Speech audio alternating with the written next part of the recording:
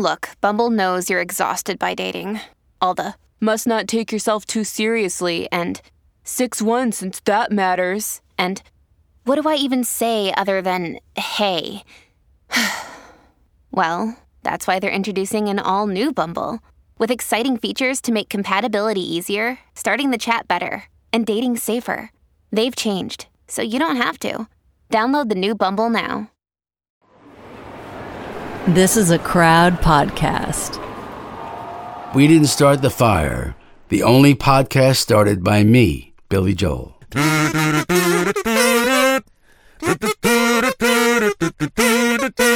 Hemingway. Eichmann. Yuck, man. Hello and welcome to the second part of episode 83 of We Didn't Start the Fire, the podcast that races through post-war history and the reasons why the world today is as it is, all done through the lyrics of a number one smash hit for Billy Joel. I am Tom Fordyce. I'm Katie Puckrick.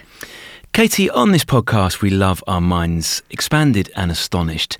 And today is a really special episode because last week we heard the story of Adolf Eichmann, one of the most loathsome of all characters to appear in our podcast so far. The worst that humanity has to offer is pretty bad, but there is goodness out there. There is. Yes, and that is why today we are talking to somebody who experienced the Holocaust. She got a lucky break because she escaped Germany via the Kindertransport at the age of 4 in 1939. She is here today to talk to us about her experiences. Welcome, Ruth Barnett. Thank you very much. I'm not the only one. About 10,000 children were rescued by Britain. Amazing. On the Kindertransport. Yes. All under 18. Incredible. And so you were very, very young, age 4. Did you have a sense, even at that young age, of the enormity of leaving your home or even a glimmering of the significance of what was going on via the Holocaust? I didn't, because I had my brother with me. My brother, 3 years older than me, knew how to handle me. I don't know how he managed it at age 7. He developed suddenly a skill of calming me down. He would manage to answer any question I asked, and I always questioned everything. Yeah. And even though I learned afterwards that some of his answers were nonsense, he calmed me down. Yes. So I really didn't suffer the sheer horror of it at the time. That hit me much later.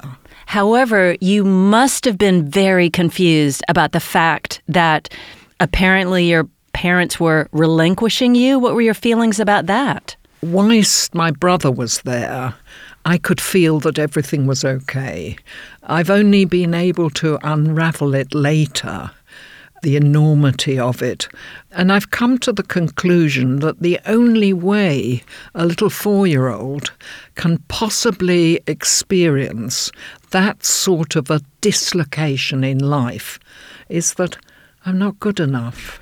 They don't really want me. What was it that your mother and father said to you as you said your goodbyes to them in 1939? I don't remember saying goodbye to them. Either we didn't say goodbye, or it was just too much for me to remember. There is a blank there. And it must have been incredibly confusing, like just in terms of the language. You're coming as a young German girl to Britain. Did you have any way of communicating in a new language? Martin, 3 years older than me at the time, your brother, 7, was given some English lessons to prepare. I wasn't. I don't know why. I could have learnt some English at age 4. Sure. So he was my translator. When you don't speak your first language, you learn a second one very quickly. And my brother said to me, look around. There are soldiers, they're English soldiers. If they hear you speaking German, they'll shoot you. I believed him. Oh, gosh. I never spoke another word of German. Tough love. And if you don't use a language, you can learn, another one takes its place. English is my first language. Right. I totally forgot German, and later I had to struggle to relearn it. Wow. So when you first arrive in England, are you sent to live with a foster family straight away? Yes, we first lived with a rector and his wife, a kindly elderly rector who was gentle and lovely, but we only saw him occasionally when he took us for walks in the countryside. His wife was a tartar. Was she? I was terrified of her. Why was she so terrifying? I don't know. She was a small, compact woman. They're the worst kind. And, yeah, I guess her smallness meant she had to be fierce and up to it. Tell me about it. Was she really strict? Because for you two, for you and your brother Martin, you've already gone through this enormous shock. And your kids, you need love and you need affection or you need stability. So it must have been particularly hard to arrive in this strange country already totally confused. You're talking in the 21st century. Okay. This was way back. A roof over their heads, warm clothes, enough food. What more could a child need? With your first foster family, do you recall a feeling like, I'm stuck here forever, this is my new reality? Or did you understand that it was part of a longer journey? I had no conception of forever. I think at that age, you sort of accept the present as being the world. Right. And you don't think in terms of past and future so much. And the past had simply disappeared. But it was important that my brother was there. I'm fully aware I wouldn't have survived psychologically without my brother.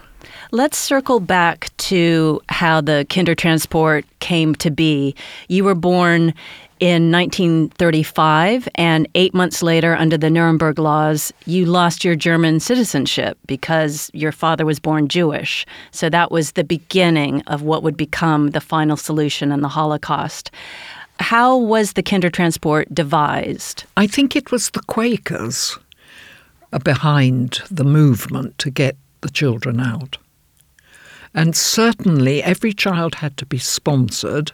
That is, somebody had to pay £50, which was a lot of money, probably 5,000 in today's money. Wow.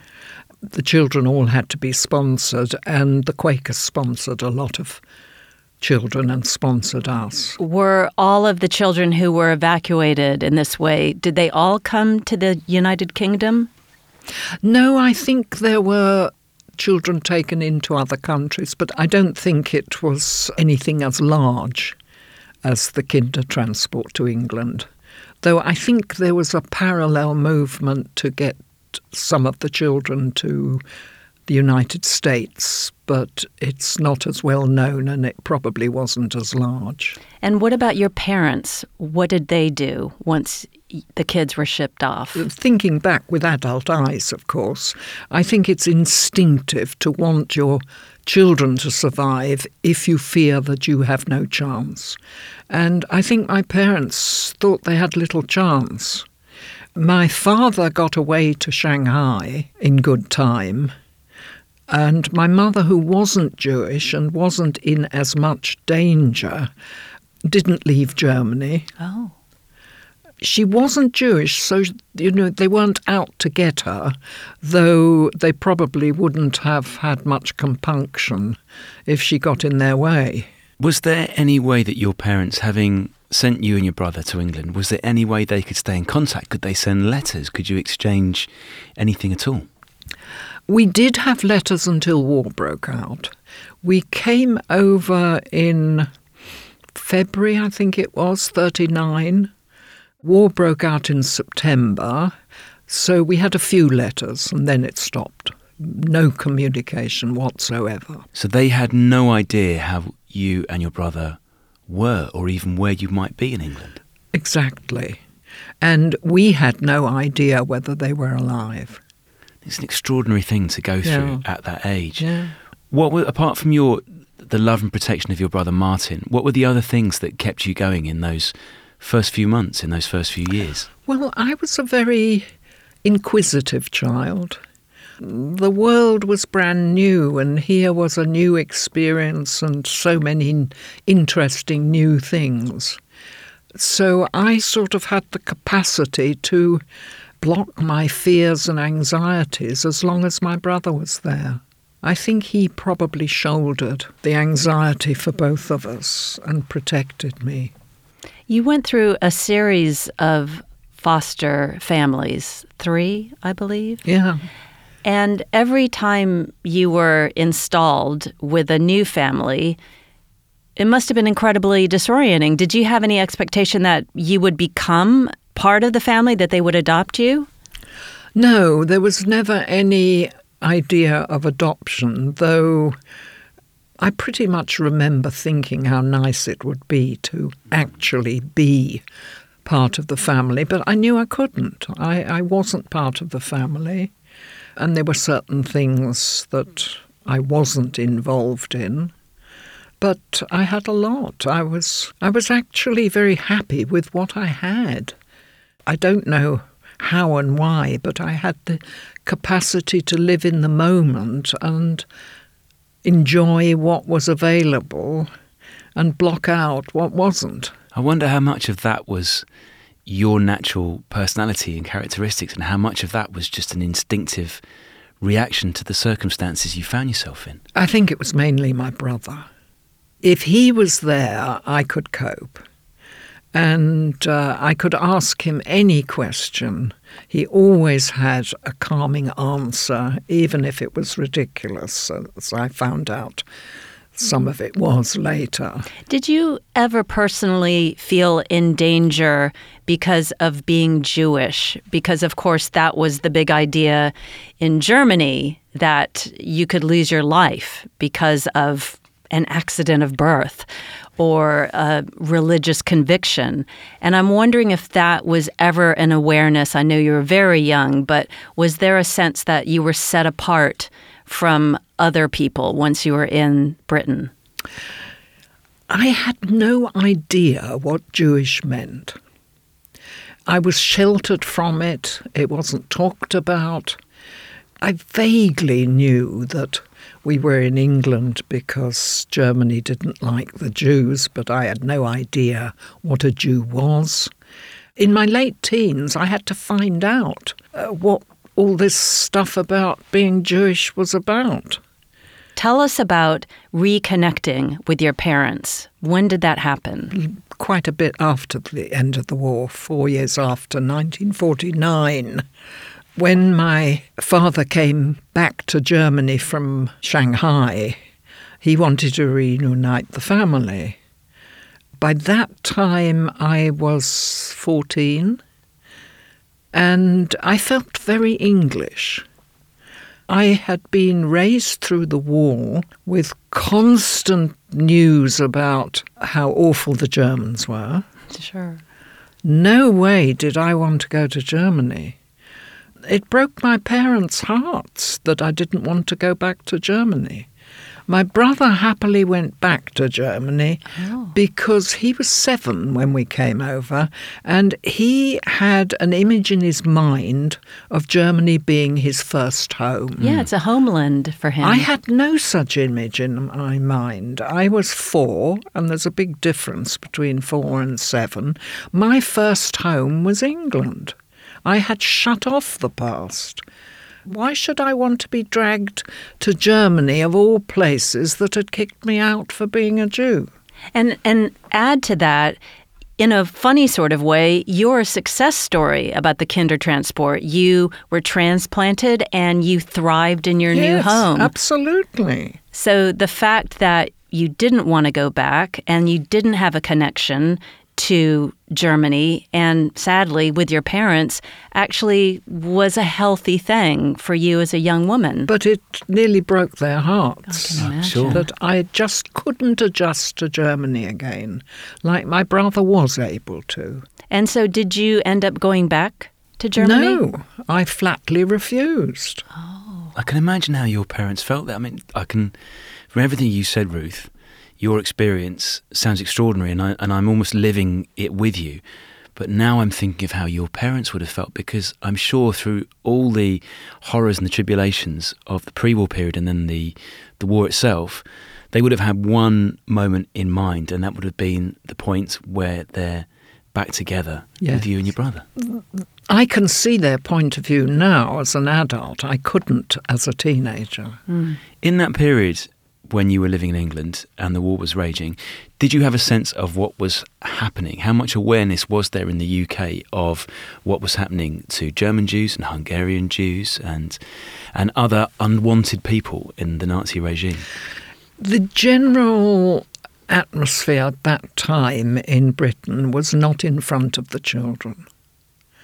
I knew bad things were going on, and I wanted to know more, but you just didn't talk in front of the children.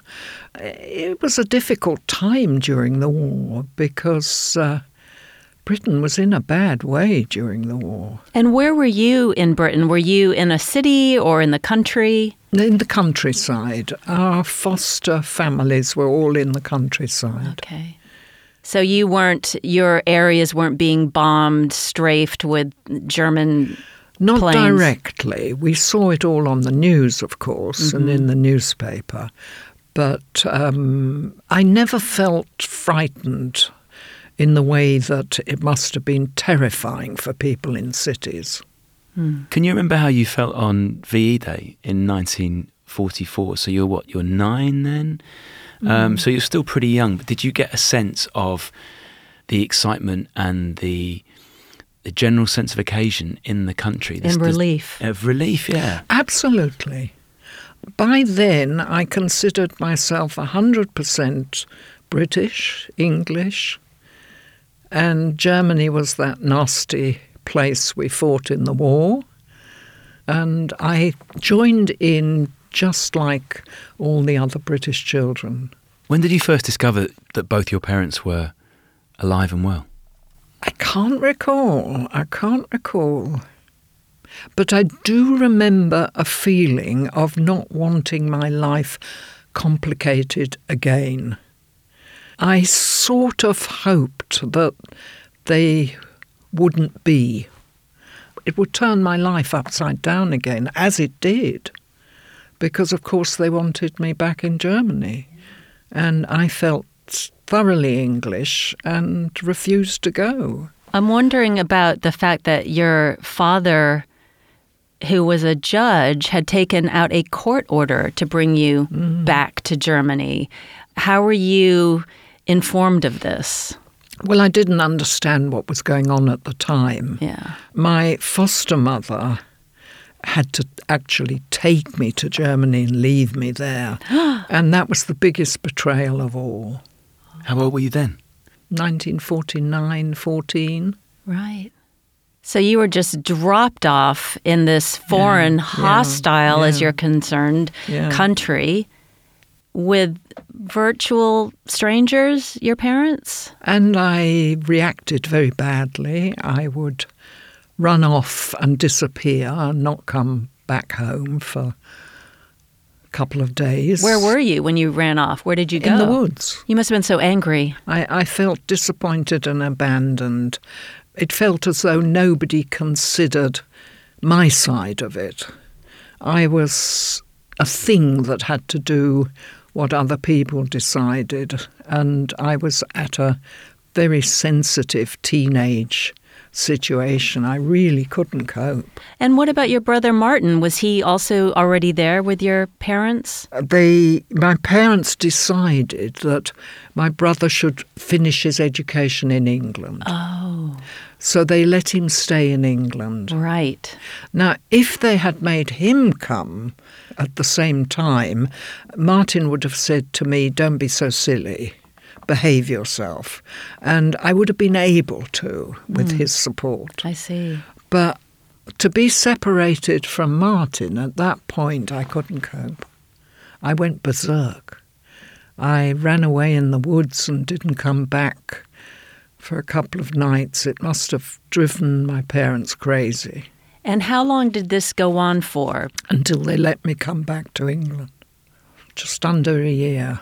And when you came back to England after spending that year in Germany, how did you decide where to live, where to go? Well, I went back to my foster family, and the ones who dumped you off with your parents when you didn't want to go. Well, they had no choice Sure. on a court order, and Yeah. I think I understood Okay. the court order, and I was desperate to get back to England. Yeah. So I promised I would come out for every school holiday, and I don't know why, but I always kept promises if I ever made a promise. I think that was my brother's influence. I think he taught me that I could rely on his promises, and therefore if I made a promise, I would keep it. That makes complete sense to me. Yeah. I'm really interested, Ruth, in the friendships that you had with people in England. I love the story about the second foster family that you're with. We've got 5 kids. Sounds like a total contrast to that miserable woman you were with first of all. Tartar. The Tartar. And I love the sound of your friendship with Joan. Tell us about Joan. Well, Joan and I were the same age, and we did everything together. We were mad on horses. There were horses in the fields, and I developed a love of horses. And we made hobby horses. You just get a big, thick stick, and you make a little head for it and reins. And we used to gallop around everywhere on our hobby horses. Whinnying. Yes, yes. There's something about animals, isn't there, I think, for children who've been through any form of trauma can often take solace in spending Yes. time with animals Yes. because they're reliable and they Yes. give you affection back. It's a very simple relationship. Yes. At first it was rabbits. The Goodricks had rabbits, and I would love those fluffy, soft rabbits. I'm interested in when you came back to Britain, you got a little older, and as you said earlier in our conversation, you met a young man who was Jewish, who you later ended up marrying. Can you talk to us about what that was like? Because at that time, you weren't Jewish. Is that right? And tell us about the reaction of your parents.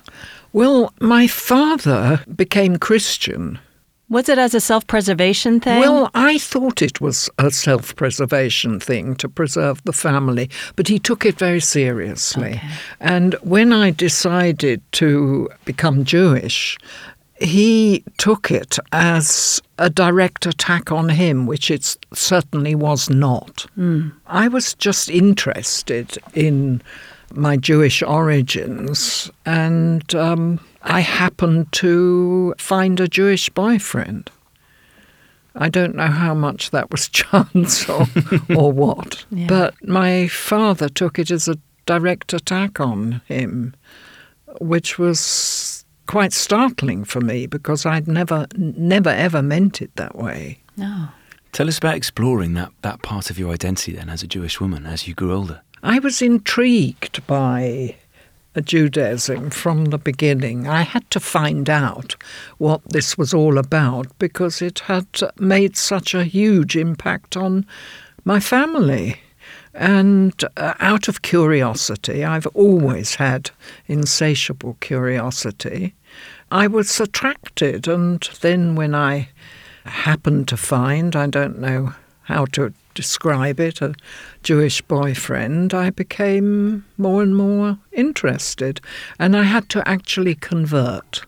I wasn't accepted as Jewish, which I was furious about. Yeah, especially everything that you'd gone through and Yeah. suffered and the way Yeah. you'd been punished by your And home then country. the Jewish community didn't accept me Yeah, as like what do you Jewish. got to do here to, to get a seat at the table? Was there a sense from your boyfriend that it was important to him for you to convert? Or was it just a natural feeling that you wanted to bring both of your lives together? Well, we couldn't have married in the synagogue, and we couldn't have been, well, we probably wouldn't have been accepted by the Jewish community if I hadn't.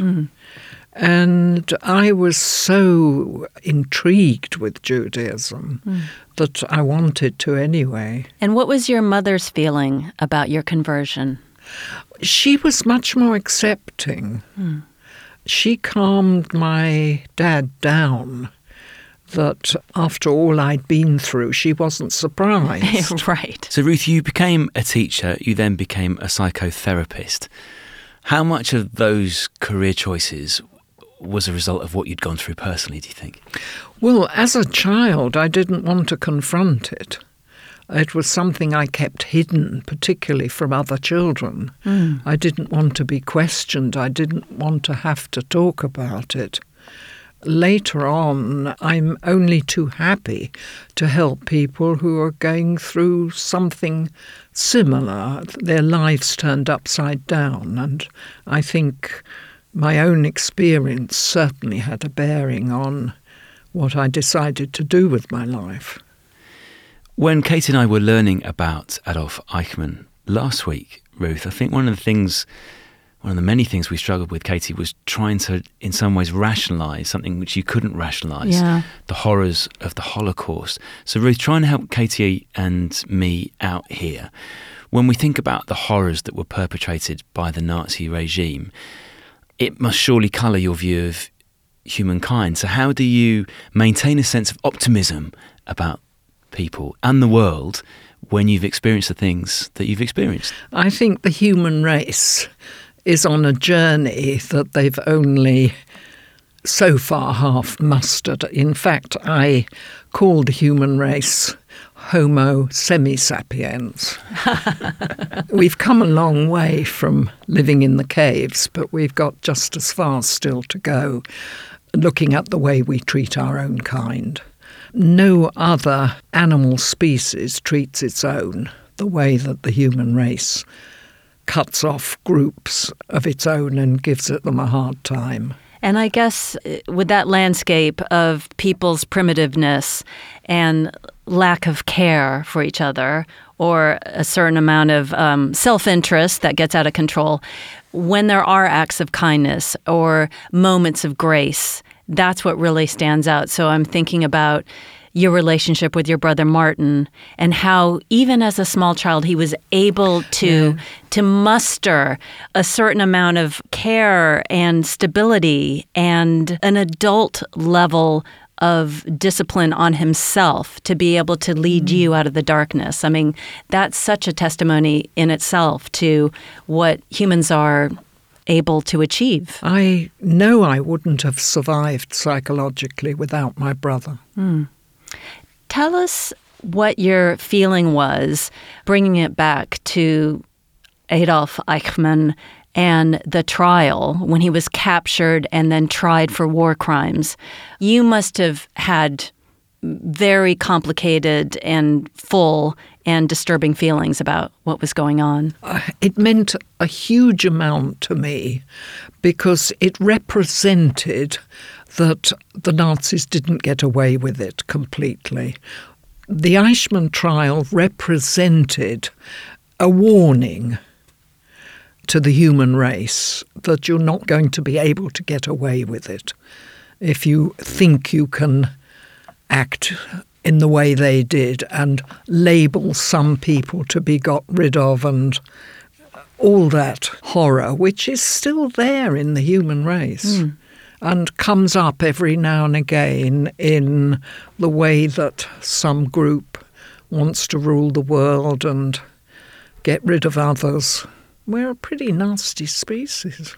One of the things that observers at the time remarked on, and because the trial was videotaped, so we have the archive footage to look at, but everyone does remark on how placid, how bland Eichmann's effect was. So he's there on the witness stand, portraying himself as this unassuming bureaucrat, paper pusher. What did you make of that, contrasted against the enormity of his crimes? Well, with my own training in psychotherapy and human psychology, I could see what was going on. Right. how he was suppressing. And so was he suppressing it to himself or just for the benefit of others, of portraying himself as a different, more benign character? Oh, absolutely both. The Nazi ideology was so ingrained in those that subscribed to it that it consumed their whole being. I don't think he had any difficulty in simply being that, which was his protection. I don't think he was capable of really being in touch with his actions like normal people. Right. Later in life, Ruth, did you get in contact with any of the other children from the Kindertransport to share your experiences? Oh, yes. There's the reunion of Kindertransport. Bertha Leverton decided to hold a conference of the Kindertransport many years ago. And that was a huge thing. She had to keep hiring bigger and bigger halls as more and more registrations came in. And it's been going ever since. I learnt so much about our history, as I think we all did. We shared our experiences, and a lot of research was done around it at that time. I'm sure some of those people that you met then, you hadn't met before, but did you instinctively feel a solidarity? Oh, absolutely. Absolutely. And it was a safe atmosphere because we'd all been through that experience in our individual ways, that it was safe to talk about anything.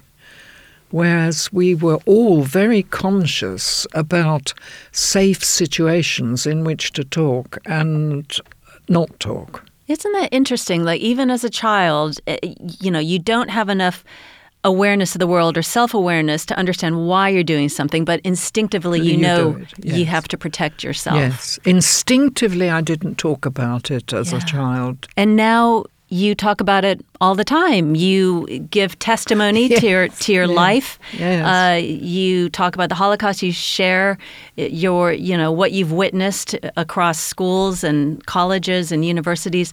Why do you think it's important for you to do that? Oh, I think it's hugely important, not to blow my own trumpet, but because it's still going on.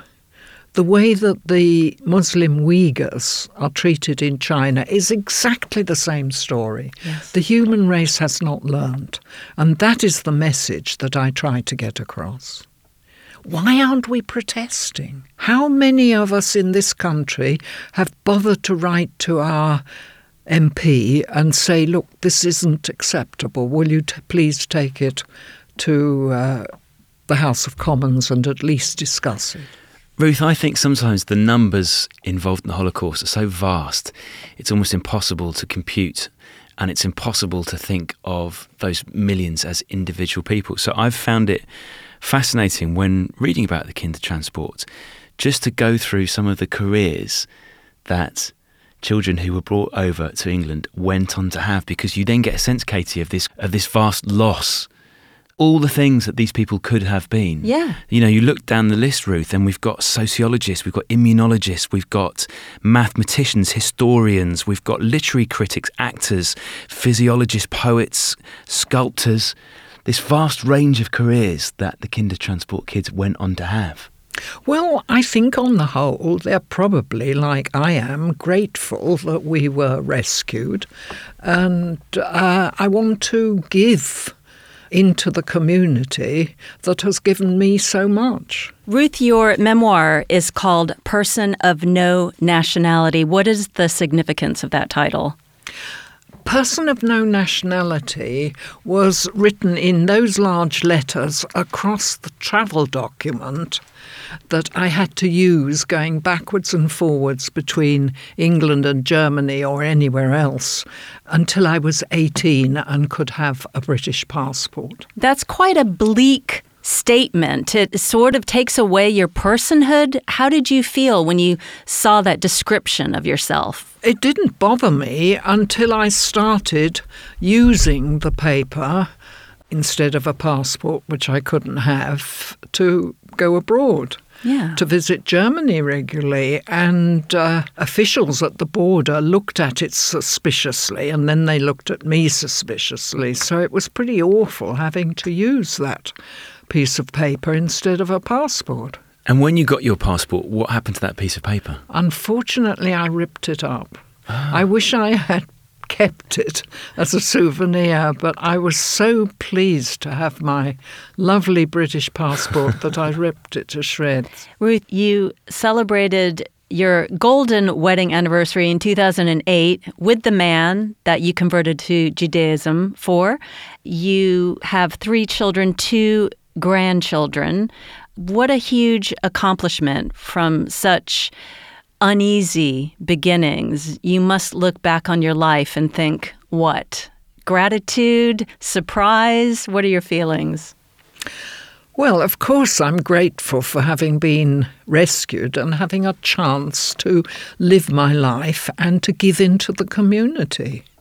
I would like more people to feel the wish to give into the community as much as to take from it. It also occurs to me, listening to your incredible story, Ruth, how tenuous our existence is as human beings. You know, it's just kind of dumb luck that you ended up on the Kinder Transport coming to Britain. I mean, something else could have happened that was much worse.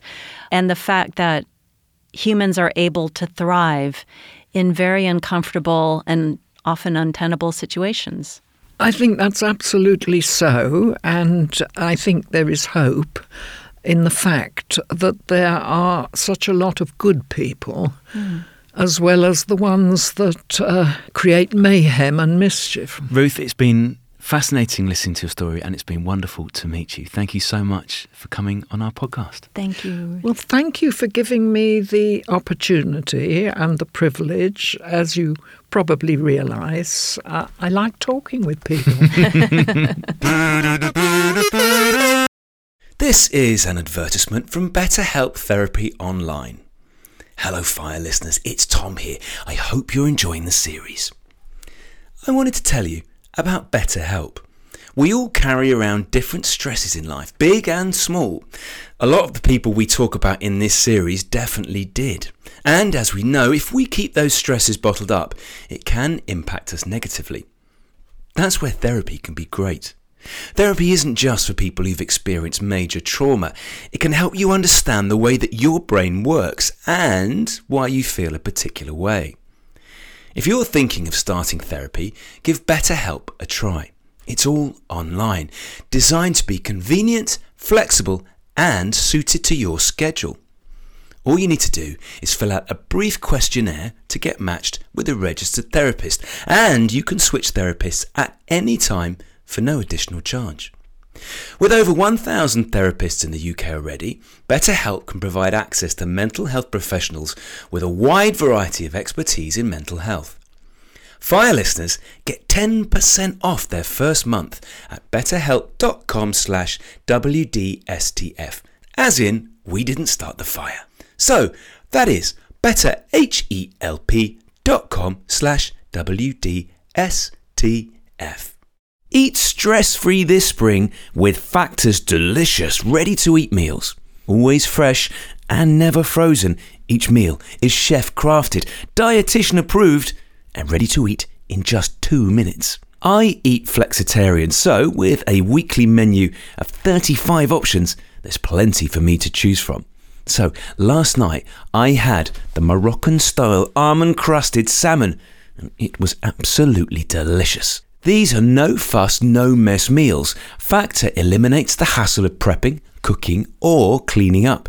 Simply heat and savour the good stuff. With over 60 add-ons like breakfast, on-the-go lunch, snacks and smoothies, there's plenty of options to help you stay fueled and feel good all day long. Plus, you can customise your weekly meals and pause or reschedule deliveries to suit your lifestyle. Factor is your solution for fast premium meals without the need for cooking. What are you waiting for? Head to factormeals.com/WDSTF50 and use the code WDSTF50 to get 50% off your first box plus 20% off your next box. That's code WDSTF50 at factormeals.com/WDSTF50 to get 50% off your first box plus 20% off your next box while your subscription is active. Katie, I have been looking forward to today's episode, Yes. and Ruth did not disappoint. She didn't disappoint. You know what? She's cool as a cucumber about it. And I think there's something kind of impressive about that generation of people where life sucks, and yet she doesn't really see fit to dwell on it. There were so many times in her story, Katie, when my heartstrings were a-twanging for her brother Martin. Oh, yeah. I mean, my God, that kid rose to the occasion.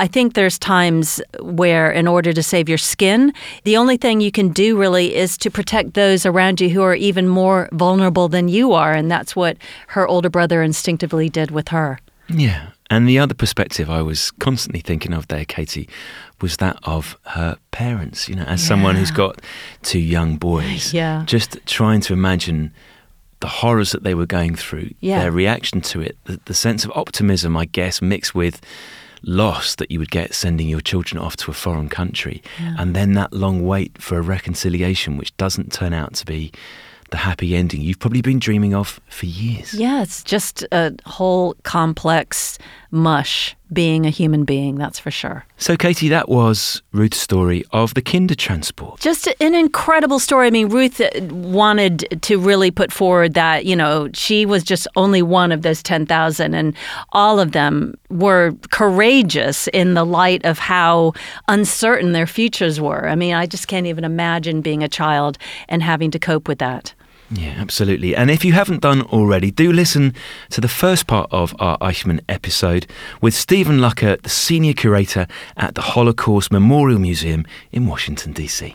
And listeners, if you have any ideas for fabulous guests like Ruth, you can email us at fire@crowdnetwork.co.uk. And also make sure that you check out our merch, including incredible t-shirts and tea towels, which are my personal poison, at spreadthatfire.com. And what do we have for next week? Katie, next week we are talking about A Stranger in a Strange Land. Which is a book. Very, very thick book with some saucy sections. Well, saucy, it depends on your palate if you think that these are saucy, but it's sci-fi, that's for sure.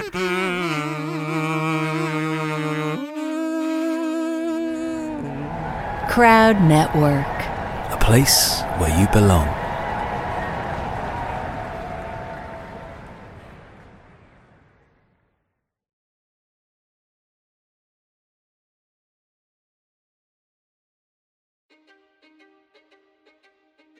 History is complicated.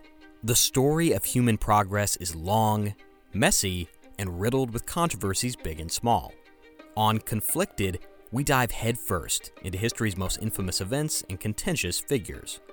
We try and untangle the good from the bad, the fact from the fiction, and the monsters from the misunderstood.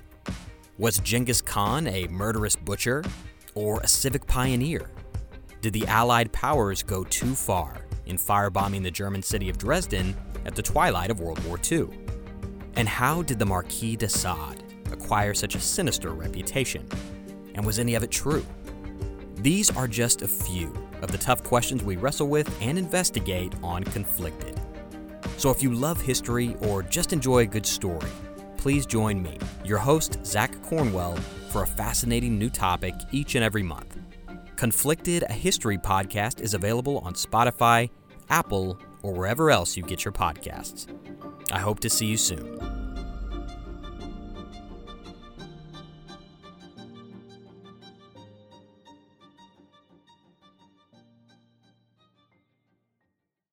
Hello, my name is Peter Zablocki, and I'm a historian, author, and college professor. I'm thrilled to invite you to check out Evergreen Network's History Shorts podcast. Every Tuesday and Thursday, join me on a journey through time, exploring the little-known and hidden gems of history. In each bite-sized episode, I'll dive into my original research to bring you intriguing historical curiosities you've probably never heard of, uncovering the fascinating stories that have shaped our world, from forgotten figures to overlooked events. And the best part? I've condensed all this historical goodness into manageable chunks, perfect for your on-the-go lifestyle. Whether you're commuting to work or squeezing in a quick break, History Shorts fits into the little time you probably think you don't have. Subscribe now and never miss an episode of the History Shorts podcast, available wherever you get your podcasts. Around 10,000 BCE, families and tribes of the ancestors to the people of Britain would arrive in the southern part of the island after crossing from land that bridged from Europe. The Welsh built houses, communities, kingdoms, and continued to survive through Romans, Saxons, Danes, and Normans. The language and culture influenced by these sources continued to change and thrive, becoming ancient and modern at the same time. Join me as we travel through the history, meeting the kings, queens, nobles, and everyday people that create and grew modern Wales from the seeds of the ancient past. Croeso, and welcome to the Welsh History Podcast.